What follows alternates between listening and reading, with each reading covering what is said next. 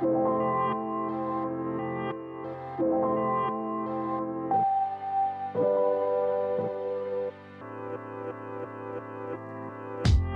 is up, my young and profiting family? Today, we've got a great episode for you. We're pulling an episode from the YAP archives and replaying our classic with Sheila Heen, professor at Harvard Law School and co-author of one of the most popular psychology books ever created, Difficult Conversations. Whether we're dealing with an underperforming employee, upset with our partner, or facing issues with a really difficult client, we often avoid difficult and awkward conversations like it's the plague. But here's the thing, Yap fam. Healthy relationships are built around communication and transparency. And so learning how to navigate these tough conversations with less stress and more success is in everyone's best interest. Tune in to learn the 3 layers of difficult conversations and how to overcome them. Understand the benefit of telling a third story to start off your discussions on the right foot, and gain insight on how to handle negative feedback in a positive way. Let's get right into this classic episode with the brilliant Sheila Heen. Hi, Sheila. Welcome to Young and Profiting Podcast. I'm delighted to be here. Likewise, we're so excited to have this conversation with you. So to kick it off, let's give an introduction. You and your business partner, co-author Douglas Stone, wrote a very successful book called Difficult Conversations nearly 20 years ago. Now, this book is a business and communication classic. Tell us about this book and help my listeners understand just how far of a reach this book had and what impact you've witnessed since you released it. Oh gosh, big question. When I showed up at the Harvard Negotiation Project, I was in law school. I took the negotiation course. I totally fell in love with the field and just the interdisciplinary nature of it, but also the stance of curiosity and learning and practicality that really was a big part of what the Harvard Negotiation Project sort of stood for and aspired to in the world. The founder, his name was Roger Fisher, he wrote Getting TS, had fought in World War II. And so he'd sort of dedicated the rest of his life to trying to find better ways for us to handle conflict. So his big push was about creating theory for practitioners, creating theory that people could actually pick up and use to try to solve and address real-world problems. And that really appealed to me. And he felt strongly that we need to keep one foot in the academic world to step back and reflect on what we're learning and the patterns we're seeing. And then one foot in the real world, helping people with real problems so that we stay connected to the real challenges that people face. So that's all happening in the 80s. I show up right around 1990 as a student, and then I come on full time after I graduate. And one of the things that we were noticing is that the negotiation advice that we were giving was useful, but then there were certain conversations where it wasn't really helping, including conversations in my own life, right? Where I was trying to do a really good job of problem solving, but the other person was being completely uncooperative and difficult. And we kind of thought, well, okay, what is it that we're not getting here? Right? If our advice isn't working, what's missing? And that's what led us to the material that became Difficult Conversations. We were inviting people to come in with real world problems, and we were sort of taking them apart to try to understand why they were stuck and also what would actually help. And then people would go out and try out what would help. And so that was really the work that spanned about 7 or 8 years that became the book Difficult Conversations. And so when people ask me, how long did it take you guys to write that book? It's like, well, when do you want to start counting, right? And also, although the book isn't that long, we felt really strongly that to be useful, it needed to be very spare, very practical, and as short as we could make it. So it's, 260 pages or something. That's actually including the material we added for the 10-year anniversary edition. But every single word of that book was rewritten about 14 times because our aspiration was that people anywhere in the world could pick it up and find something that resonated for them and find something that they could try that might help improve the situation. So yeah, it's been fun. And funny anecdote, I had just moved to a very small town in Massachusetts about 15 years ago, and I was at like a school fundraiser dinner, and I didn't really know anybody because we had just moved to town. And I sat next to this woman, and we were talking about, what do you do, whatever. And she said, she teaches dance class. And then she asked what I did, and I said, well, I teach negotiation and difficult conversations. And she said, oh, there's a book called that. And I said, I do know that, actually, because I co-wrote that book. And she said, oh, my goodness, like, we use it to teach dance. Oh, my gosh. And I thought, wait, what? Like, that didn't even occur to us. And she said, well, I teach a form of tango that is the partners have to be very connected. So my students tend to be married couples or couples who are together who come in to learn the tango. And she goes, the whole first lesson is them fighting about, like, you're not leading strongly enough. Well, you're not listening as usual. And so she's like, all of the issues in their relationship end up in the middle of their dance lesson. And she goes, so I send them home with a copy of the book.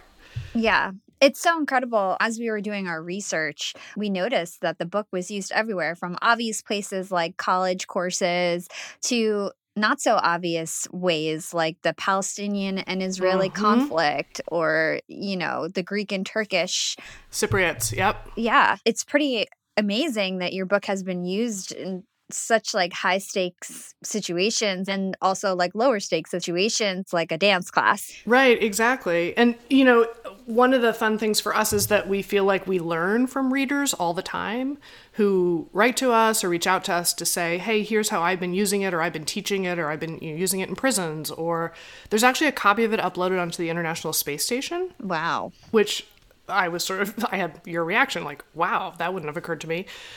But at NASA, they said, like, look, you're on the space station. You're in very tight quarters with other people, usually from other countries, and you've got to be able to get along and work together because there's really no getting away from each other. So It makes a lot of sense. Completely. So tell us about your latest book. Thanks for the feedback. You wrote it 14 years later, again with Douglas Stone. What was the reasoning behind writing that book, and why such a long delay between both the works? I know. Sometimes I look back and think, like, what the heck were we doing that whole time? And I'm like, oh, right. I was having 3 kids and running a business and teaching and trying to learn something new. That's the biggest thing. After Difficult Conversations started to do well, the publishing world, of course, turns around and says, great, what's next? What are you going to write that we can publish in the next year or two? And, there were a lot of obvious extension books, Difficult Conversations at work and at home and on the patio and with a chef. I mean, you could do an endless variation, but I guess for our own sake, as well as maybe the sake of our readers, we felt like we didn't want to write the same book over and over and over again. That just didn't seem that interesting to us. So we felt like we needed to wait until we had learned something new enough and different enough and sort of big enough that it was book-worthy, as opposed to an article, right? That would be a little bit narrower. One of our pet peeves is books that have like one really genuinely good idea, but then it's padded into 300 pages. And we maybe overcompensate because our books tend to be chock full of ideas that will keep you busy for the rest of your life. But we feel like at least you're getting your money's worth. So we were kind of spending that 20 years of pre-publication and then all the way up to the feedback book, going around the world, working with leaders on their toughest conversations, and feedback conversations kept coming up again and again and again as one of the kinds of conversations that everybody in the world struggles with and feels like they don't work the way they're supposed to. I try to give them feedback, they're defensive, and then eventually they say, and then other people have this horrible feedback for me that's totally inaccurate and unfair. And it was like, okay, whether you're the giver or the receiver, it's not working. Yeah. So what is there here that we have to learn? And that's, I think, what took us so long, was that we were looking for the right question. And it was really Doug who, after about 10 years of sort of wrestling with these feedback conversations, questions, suddenly one day said, well, hang on. Maybe we're missing half the equation, right? In any exchange of feedback between a giver and a receiver, it's actually the receiver who's in charge. They're deciding what they're going to let in and what sense they're going to make of it and whether and how they're going to change. So maybe we've been going about this backwards by focusing mostly on the givers and how to give feedback. Maybe we should be trying to understand what's so hard about receiving feedback for all of us, by the way, in all areas of our life, like formal feedback, obviously, from clients or bosses, etc., performance reviews, but also like all of the informal offhand, unsolicited little tips and suggestions that everybody in our lives have for us for how they want us to change. Yeah. And that was a really interesting question. We kind of looked around and said, like, what's out there on that? And there was almost nothing. And so that's really what launched us sort of in the direction of the feedback book. So, now we're 5 years out from the feedback book and we're on the hunt for our next question. Very cool. I want to focus most of our time today on both those two topics, difficult conversations and feedback. So let's get right to it, starting with difficult conversations. So what is your definition of a difficult conversation? I thought this would be the best way to start it off. Well, there's an easy answer, which is if it feels difficult to you, it counts. So they tend to be conversations that either keep us up at night, worrying about them, debating, should I even have the conversation? Because I can sense it's not going to go well. They're not going to change.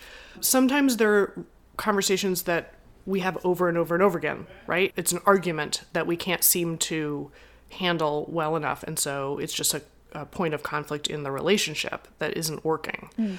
But if it's causing you anxiety, or if it's not getting you the results that you want or need, it counts as a difficult conversation. And part of what's interesting to us is that answer is different for everybody. Yeah. Basically anything that makes you uncomfortable, right? Yeah. So what are the most common reasons for avoiding a difficult conversation? Well, I think we're weighing the potential costs, right? Like, I don't think it's going to be worth it because I don't think they're going to agree with me, or they're going to be willing to change, or they're not even going to think that this is a problem. They're going to think it's my problem. Or I just don't want to create tension or stress in the relationship. And it's interesting because there already is tension and stress in the relationship. It's just that it's tension and stress for you and maybe not for them. They may be totally oblivious that you are frustrated or feel like this isn't working. But it's more comfortable for me to be mad at you than to risk that you're going to be mad at me. Yeah.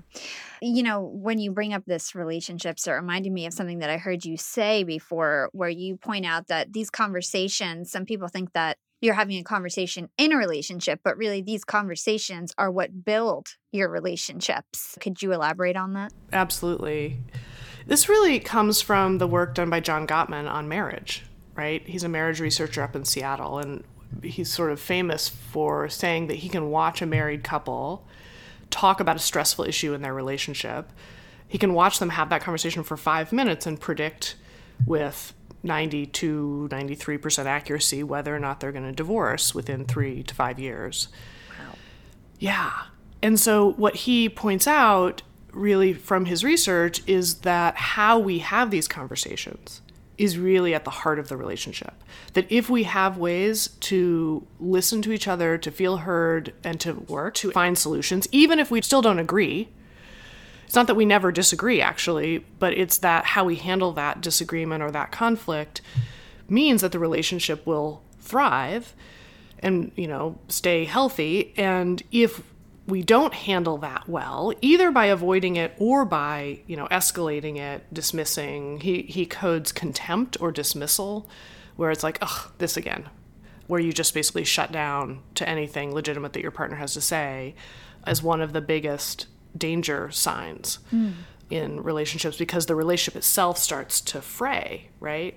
So there's this funny situation where whether it's a work relationship or a personal relationship, these conversations are where the rubber meets the road. And it's like, I don't want to bring it up because I don't want to hurt the relationship, but the relationship is already jeopardized. Yeah. Because we can't talk about it, or we can't talk about it effectively. And so finding a better way to have that conversation, I think, is really the only solution that I've found. Yeah. Because it's not that you can find relationships where you're not going to have any conflict. Exactly. And conflict is healthy. And a little bit of conflict is what keeps a relationship healthy in the end. If you never bring up anything bad later down the line, it might blow up worse than it would have been if you just brought it up when you were having the bad feelings. Totally. Because I don't say anything, but I silently resent it, right? Mm-hmm. And then the next time it happens, I'm reacting, deciding whether to bring it up, deciding not to, adding that to my resentment bucket. And then eventually you do the same thing again, and it just I can't handle it. And then I am reacting not just to what you did a few minutes ago today, I'm reacting to the 17 times you've done this year. And to you, it seems like I'm overreacting, right? But to me, I'm actually reacting totally proportionately to how ridiculous and frustrating you are to work with. And that's dangerous, right? It's not a healthy relationship because we have all these workarounds, and it's also incredibly stressful to be in relationships like that where you have to tiptoe around and carry a bunch of resentment. Let's hold that thought and take a quick break with our sponsors. What's up, Yap Fam? Being an entrepreneur and working remotely definitely has its perks. And I know a lot of you listening in are in the same boat as me. But do you really take advantage of being able to work from anywhere? I know I typically don't, but thankfully this past holiday, I finally decided to make use of my work flexibility for the first time ever. My boyfriend and I decided to pack up and leave to the West Coast to spend an entire month working from home in the sun. We got a super cute bungalow in Venice Beach with a fenced backyard. The change in scenery, the fresh air, and the slower pace helped me to inspire some really cool new ideas for my business. And honestly, I'm feeling really refreshed and ready to rock in 2024. And who helped me make these remote work dreams come true? It was Airbnb. And Airbnb has come in clutch for me time and time again. Whether it's finding the perfect Airbnb home for our 3-day annual executive team get-together, or booking a vacation where my extended family can fit all in one place, Airbnb always makes it a great experience. And you know me. I'm always thinking of my latest business venture, and I've been begging my boyfriend to start hosting our place on Airbnb. And finally, we're going to start. So many of my successful friends host on Airbnb, and it's such an amazing way to generate passive income. So to start, we have a plan to start spending more time in Miami, and we'll be hosting our place to earn some extra money when we're back on the East Coast. 2024 goals, and I'll keep you updated. A lot of people don't realize that they might have an Airbnb right under their own noses. I was pretty surprised myself. You can Airbnb your place or spare room even if you're out of town for just a few days or weeks. You could do what I did and work remotely somewhere else and Airbnb your place to fund your trip. Your home might be worth more than you think. Find out how much at airbnb.com/host. That's airbnb.com/host to find out how much your home is worth. Young and profiters, it's never been a better time to be an entrepreneur. With inspiration at our fingertips and powerful tools at our disposal, the possibilities are endless. And when it comes to tools that can truly make your business grow, there's one name that always stands out: Shopify. Shopify helps you sell at every stage of your business, from the launch your online shop stage to the real store with the door stage, and even the did we just hit 1 million orders stage? And if you're in that I need to sell more with less stage, Shopify Magic is your AI superpowered sidekick, ready to whip up captivating content that converts from blog posts to product descriptions. Not to mention, Shopify also is the home of the best converting checkouts in the game, 36% better than other leading commerce platforms. Shopify turns browsers into buyers. It's no wonder Shopify powers 10% of all e-commerce in the US. And you can sell whatever, whenever with Shopify. Push pleated pants with Shopify's in-person POS system, or monetize mindful meditation. I sell my LinkedIn Secrets Masterclass through Shopify, and they've made my life a breeze. It took a couple days to set up my store, and I just get to focus on what I do best, creating great content and marketing my product. So don't stress if you're new to this commerce thing. Shopify's extensive help resources are there to support your success every step of the way. And remember, whatever your stage, businesses that grow with Shopify. Sign up for a $1 per month trial period at shopify.com/profiting, and that's all lowercase. Again, go to shopify.com/profiting to start growing your business today. You can sign up for a $1 per month trial period at shopify.com/profiting.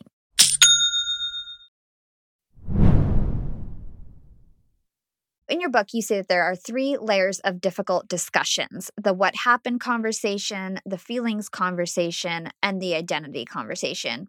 Would you break these down for our listeners? And perhaps let's just focus on the key characteristics of these layers for now, and then we can work on solutioning them in a bit. Yeah, absolutely. So part of what we mean is that if you look at or listen to a difficult conversation, to really understand what's going on, you have to listen beyond what people are saying to each other and listen to what they're really thinking and feeling and not saying.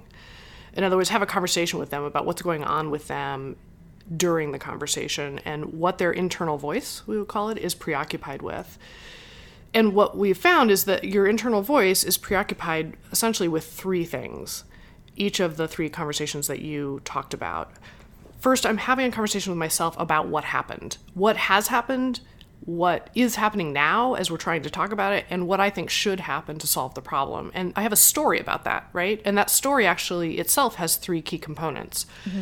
I'm pretty preoccupied with what I'm pretty sure I'm right about, whose fault this is that we're having this problem, mostly yours, but it's not actually any easier if I feel like it's my fault. Like I should have seen this coming. I can't believe I let myself, get into this situation, etc. But the story always involves some blame for why we're in this fix and having this conflict. Mm. And then the third piece is I have a story about why you're acting the way you're acting. Why are you being so difficult? What do you like as a person? You just have to control things, or you really are jealous or threatened by me or something, right? I have some theory about what's going on with you that is causing you to act this way. And all of that is part of my story about what's happening. And that's the most obvious piece, maybe. That's the part that we vent about to our friends when we talk about the situation. But under that, there are two more things. The second is a feelings conversation. What do I do with the strong feelings I'm having of frustration or confusion or anxiety or sadness or guilt? And particularly maybe in a professional relationship where it feels like I'm not really supposed to be having feelings. But of course, it's just not the way human beings are built. So we have all these strong reactions to reading our email or, trying to solve a problem in a meeting. And then I'm trying to figure out what to do with them. And then the last is sort of at the deepest level. If a conversation feels difficult to you, chances are there's something about identity that is at stake. There's something the situation suggests about you that is at issue. It might be like, I'm being a wimp. Why am I not sticking up for myself? Why do they think they can take advantage of me? Mm-hmm. Am I not being fair? Am I not a good boss? Am I not up to the job? There's something that the situation suggests about who I am and what I'm capable of that feels like it's at stake. And that's part of what then raises the temperature on the feelings, the anxiety, et cetera, and frustration, and then that colors the story we tell about what happened. So that's the underlying structure of any difficult conversation. Yeah, this was so interesting to me. From my understanding, what we should do is turn each one of these layers into a learning conversation and flip it on its head, basically turning the conversation into one that promotes peace and compromise and avoids blaming and fighting. When it comes to the what happened layer, how do you suggest that we kind of turn it around and stop blaming each other? Yeah, it's a great question. And I usually actually explain them in this order, but just for fun, I have an instinct we should do them in the opposite order, because the identity conversation is often where I can kind of ground myself and not be so reactive. So if I can identify what does this situation seem to suggest about me that's so frustrating or upsetting, that actually helps me understand why I'm having such a hard time with it. So just a couple of examples. I have a couple of clients who ask for things repeatedly, and I have a really hard time saying no, because I think of myself, like part of my story, my identity story, is I'm really responsive and I'm very helpful to clients, and they always get more than they bargained for. Well, now anytime like there's scope creep, or they ask, oh, could you add one more thing, or could you stay and do the following, and could we add this? Saying no isn't just saying no. It feels like I'm not being the person I want to be, but at the same time, I also don't feel like this scope creep is fair. And now I feel I'm being taken advantage of. So like I've got two identities that are in tension. And if I can just figure out what's at the heart of it for me, often I can be like, oh, okay, now I get why this is hard. And it's more complicated. Like we hold identity as very either or, black or white. Like either I'm a generous person or I'm totally selfish. And that's, of course, ridiculous in the real world and in business and family life. So, we have to find a happy medium. And sometimes I might even want to say, look, I love adding whatever we can to make sure you get the most value we possibly can. This does feel like it's beyond what we originally talked about. So let's talk about how to handle that. And now we can talk about some options, but I at least feel more comfortable putting it on the table because I'm naming it.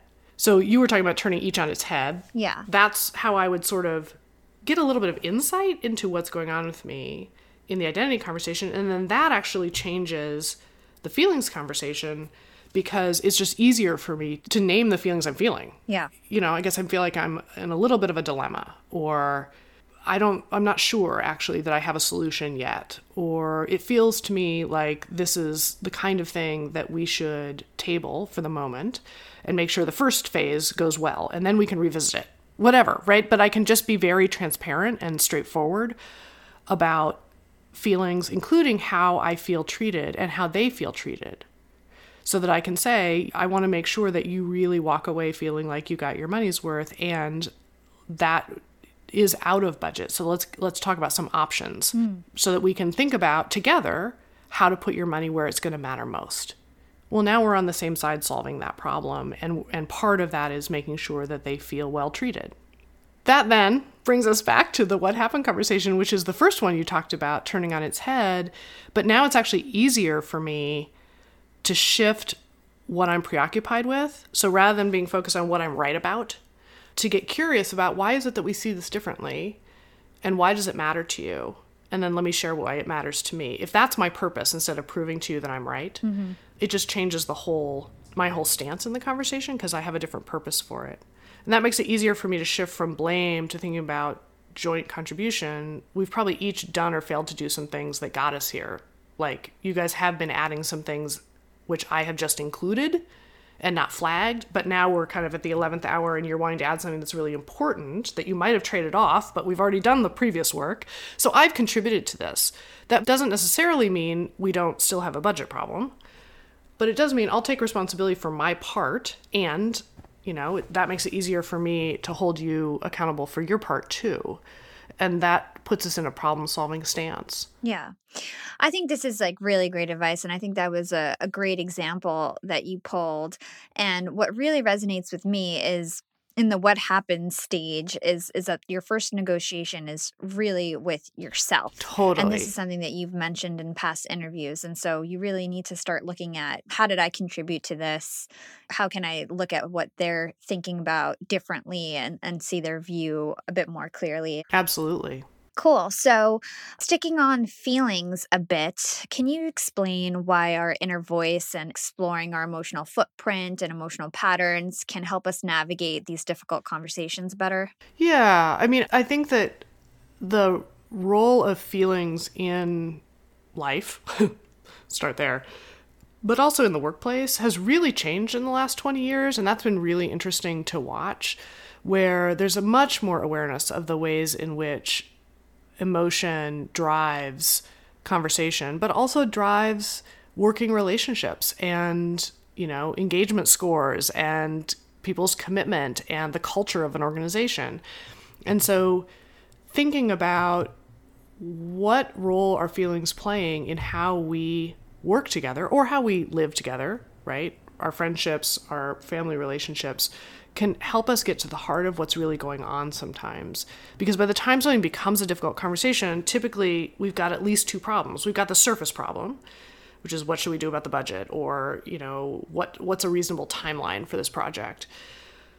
But if it's starting to feel difficult, chances are there's a second deeper problem, which is how we each feel treated when we disagree about things, right? Mm-hmm. You never listen. Why am I even offering my opinion? I was actually on the phone with a friend last night whose business partner routinely just ignores what she has to say. And then it creates all this conflict that ripples out to everybody below them.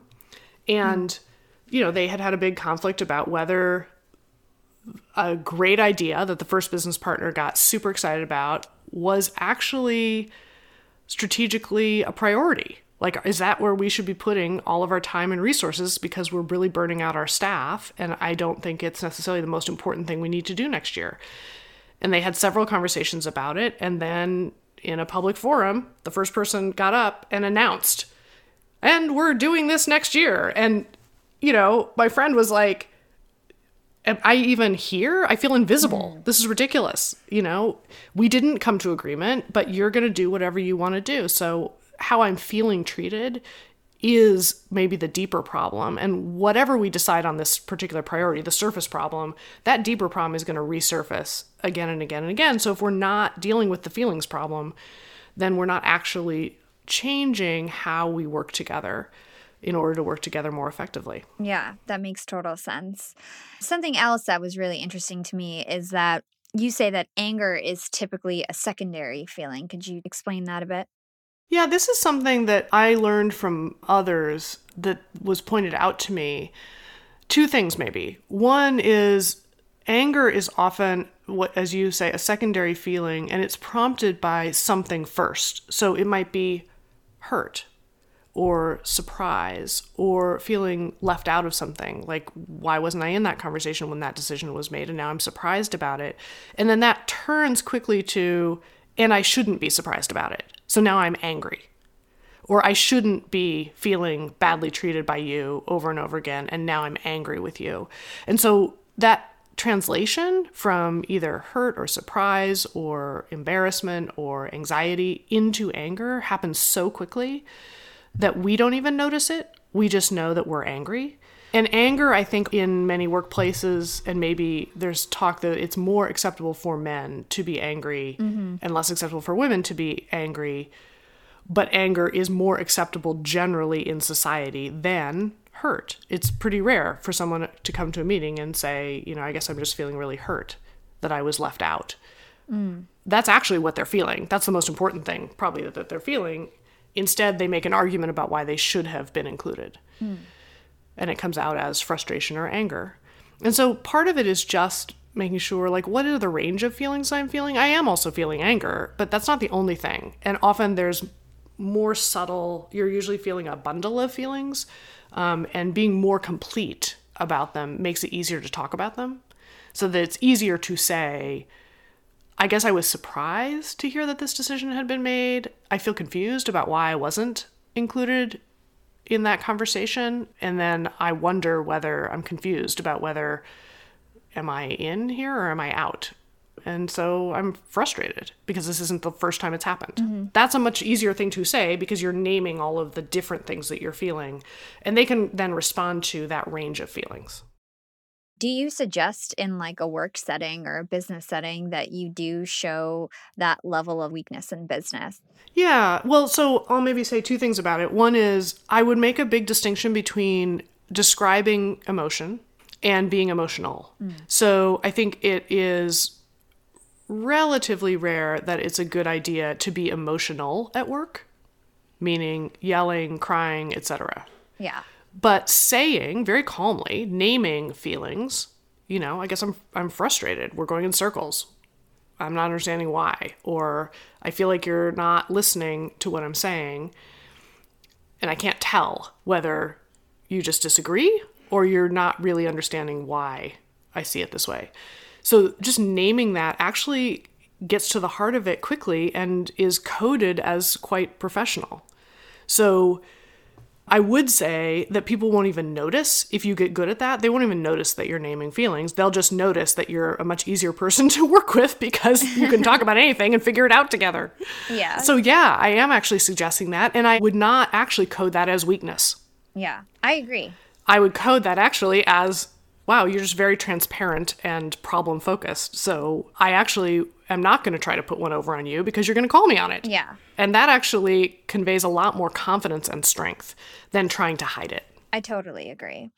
Last question on difficult conversations so that we can move on to feedback. I'd like you to share your advice on telling a third story instead of using our own perspective to open up a conversation and how this third story concept can help us have better conversations. Yeah. So the third story really comes out of an observation that how you start the conversation has a big predictive impact on where the conversation is going to end up, the outcomes you get. If you listen to the first few minutes, 3 minutes of a conversation, that will highly predict where you land hours later in some cases.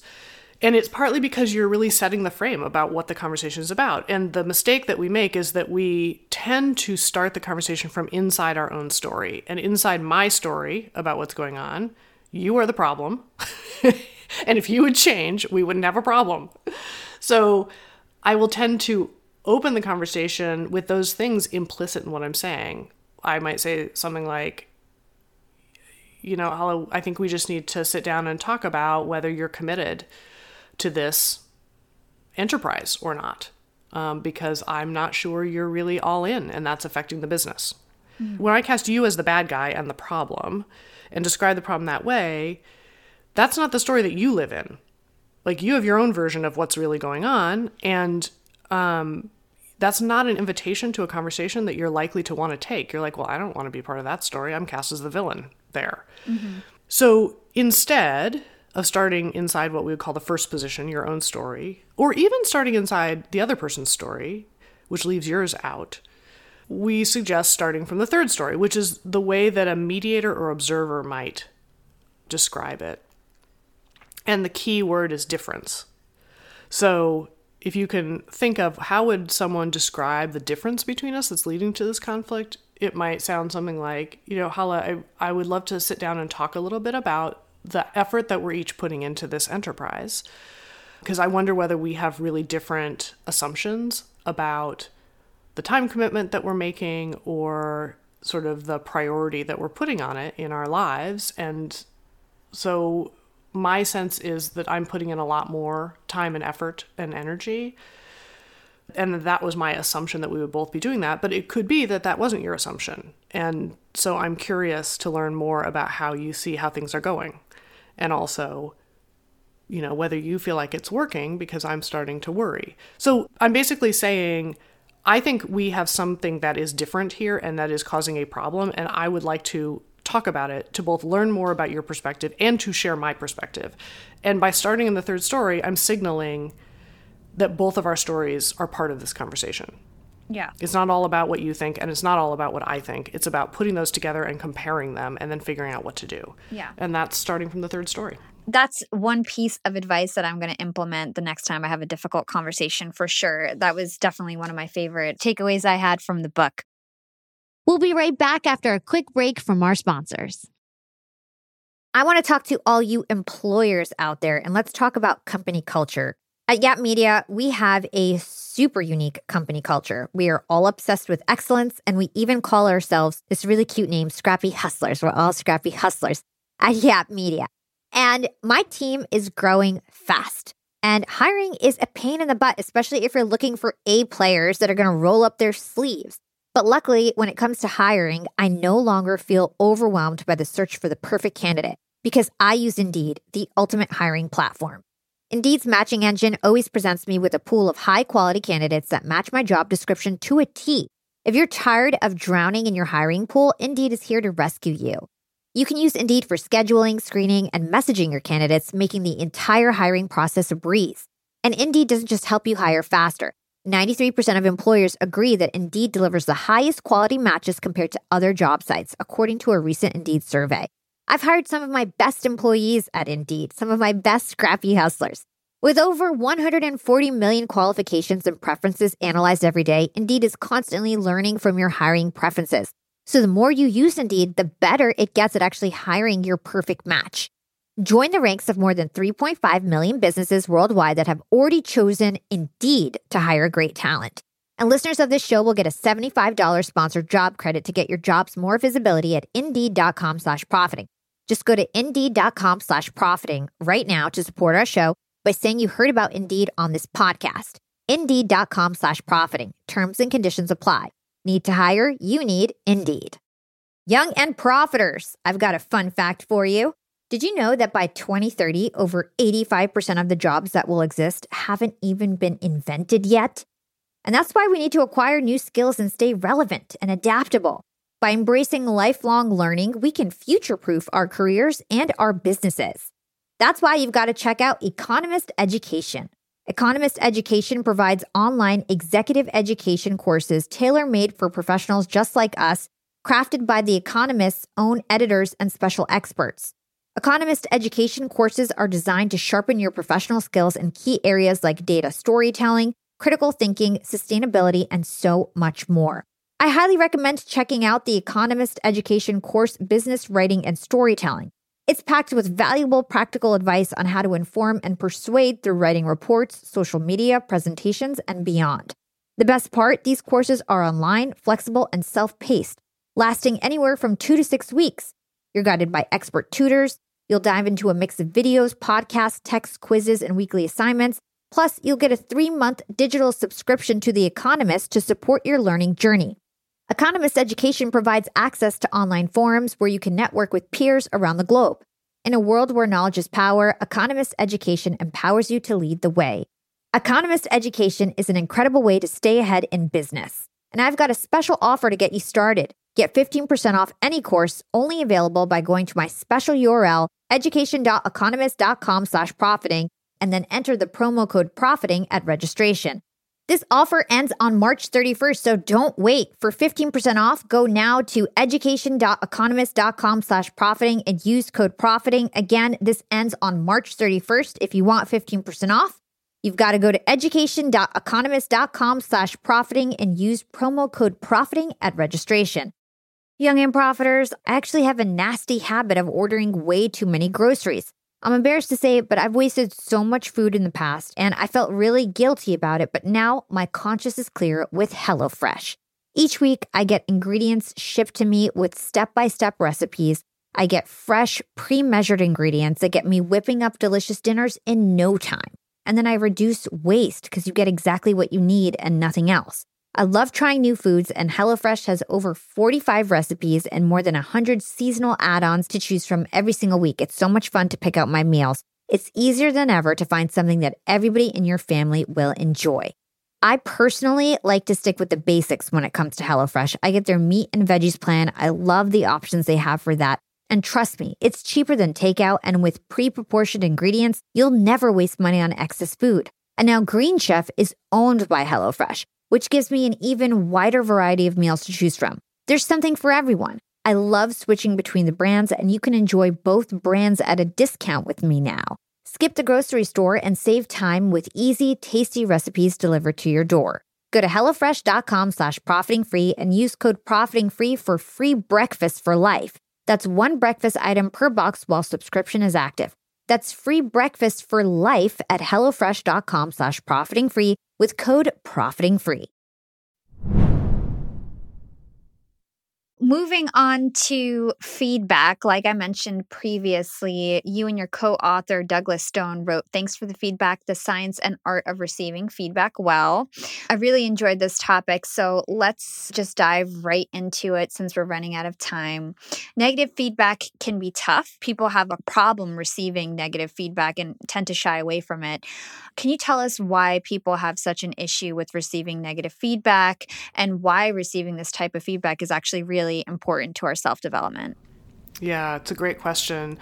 You know, there's a way in which the feedback book and material is really just a deep, deep dive into the identity conversation, right? Because any feedback, particularly negative feedback, about who I am or how I'm impacting the people around me in my personal life or my professional life, can be among the most painful experiences in our lives. And I think that we do, at least theoretically, want to learn and grow, and we know from experience, as well as, because this is what we're supposed to say, that feedback is good for us, like eating your vegetables.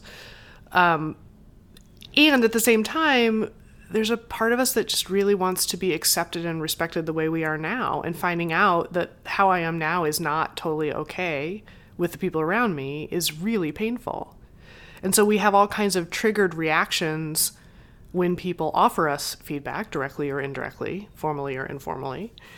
And those triggered reactions can also get in the way. They cause us to reject feedback almost impulsively or immediately, so that we're not able to find whatever value there might be in it, because we're listening for what's wrong with it rather than what might be right about it. Yeah. Let's talk about those triggered reactions a bit. Can you tell us more about truth triggers, relationship triggers, and identity triggers? Yeah, totally. So when feedback is incoming, I think each of us has an instinct to be scanning it for what's wrong with it, right? What they're saying isn't true. And there's sort of three kinds of things that can be wrong with it, or three kinds of triggers that human beings have when feedback is incoming. So as you say, the first one is truth. Like, is this feedback accurate? Is that what happened? Or are you misunderstanding the situation? Do you have all the information? Is this good advice? Would it work in the situation? All of that is sort of evaluating the accuracy or the value of the feedback itself. And that's what we call a truth trigger. And if I can find something wrong with your feedback, well, then I can set it aside and relax and go on with my life and just reject it outright.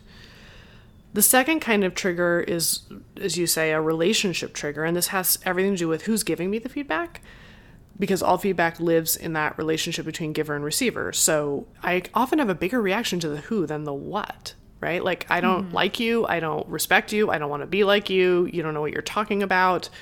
Or like, I trusted you and you're not being fair to me. So in some way, I'm having a reaction to who is offering me the feedback that is causing me to reject what they're saying as well.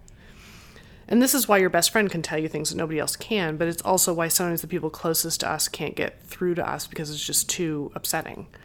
You know, feedback from your spouse, I don't even code it sometimes as feedback. It's just like him being annoying. And I can hear the very same thing from somebody like a stranger, and I just hear it totally differently. It's less threatening.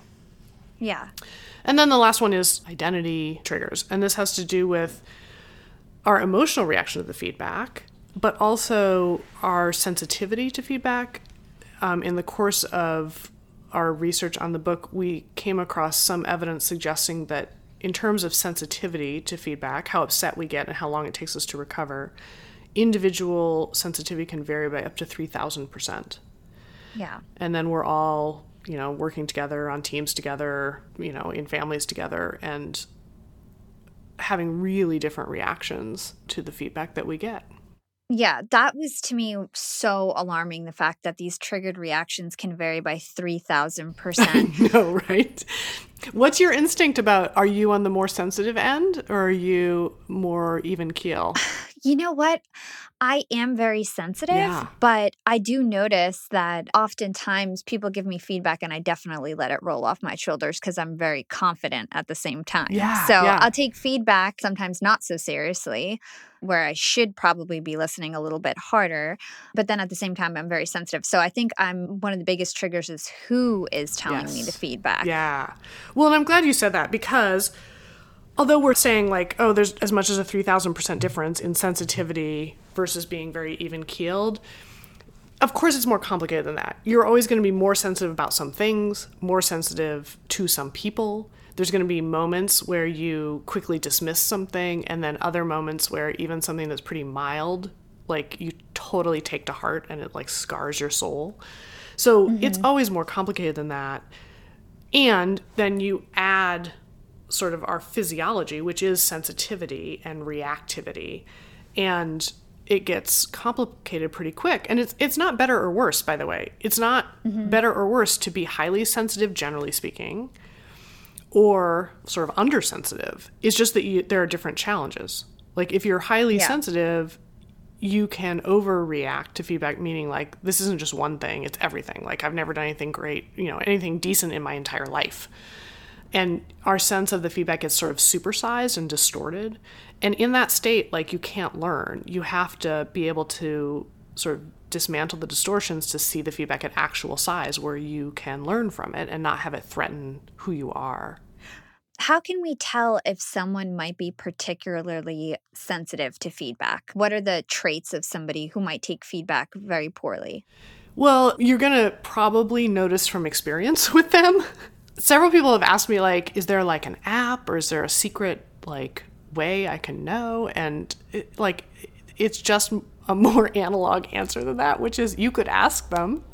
One of the most useful conversations to have with the people that you work with, including clients, by the way, for me, is to talk about sensitivity to feedback and how we want to handle feedback in our working relationship or in our personal relationship, and sort of talking about sensitivity, or here's a couple of my pet peeves about feedback. Here's what I really appreciate. So when you have coaching for me or ideas and suggestions, give them to me right away, or I'd love to talk about them at the end of the day because then I can kind of sleep on it and I'll probably come back to you with questions. But just having a conversation about how do we want to work together and offer each other suggestions and coaching when we have it can be one of the best foundation conversations to have. Yeah.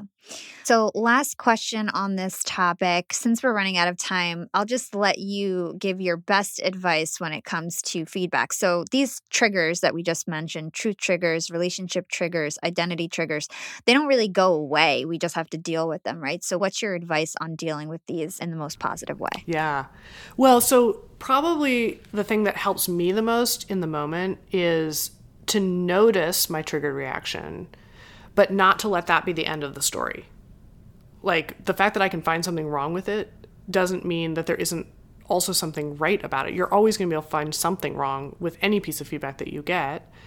And it could even be, 80 or 90% wrong. But the last 10 or 20% might be something that would be useful for you to keep thinking about.